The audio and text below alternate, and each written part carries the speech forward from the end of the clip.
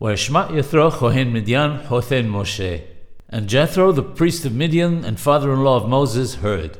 Rashi asks, what is it he heard that caused Yithro to come? And answers that it was the splitting of the sea and the war with Amalek.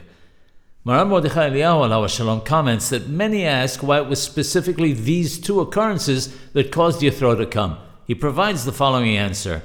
He says that he heard from his uncle, the great Rosh Yeshiva of Porat Yosef, Hacham Yehuda Sadka alav shalom, that the splitting of the sea and the war with Amalek were two completely contradictory things. The splitting of the sea was something completely and utterly beyond and contrary to the norms of nature. The battle with Amalek, on the other hand, was a battle in the natural sense of the word. It's true that the prayers of Moshe Rabbeinu were a factor in the battle, and that when he raised his arms, the children of Israel took the upper hand in battle.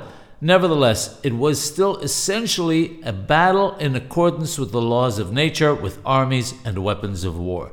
Yithro came to see this special power that the Jewish people had, that they knew how to wage a conventional battle with the sword, as well as to pray and have miracles occur.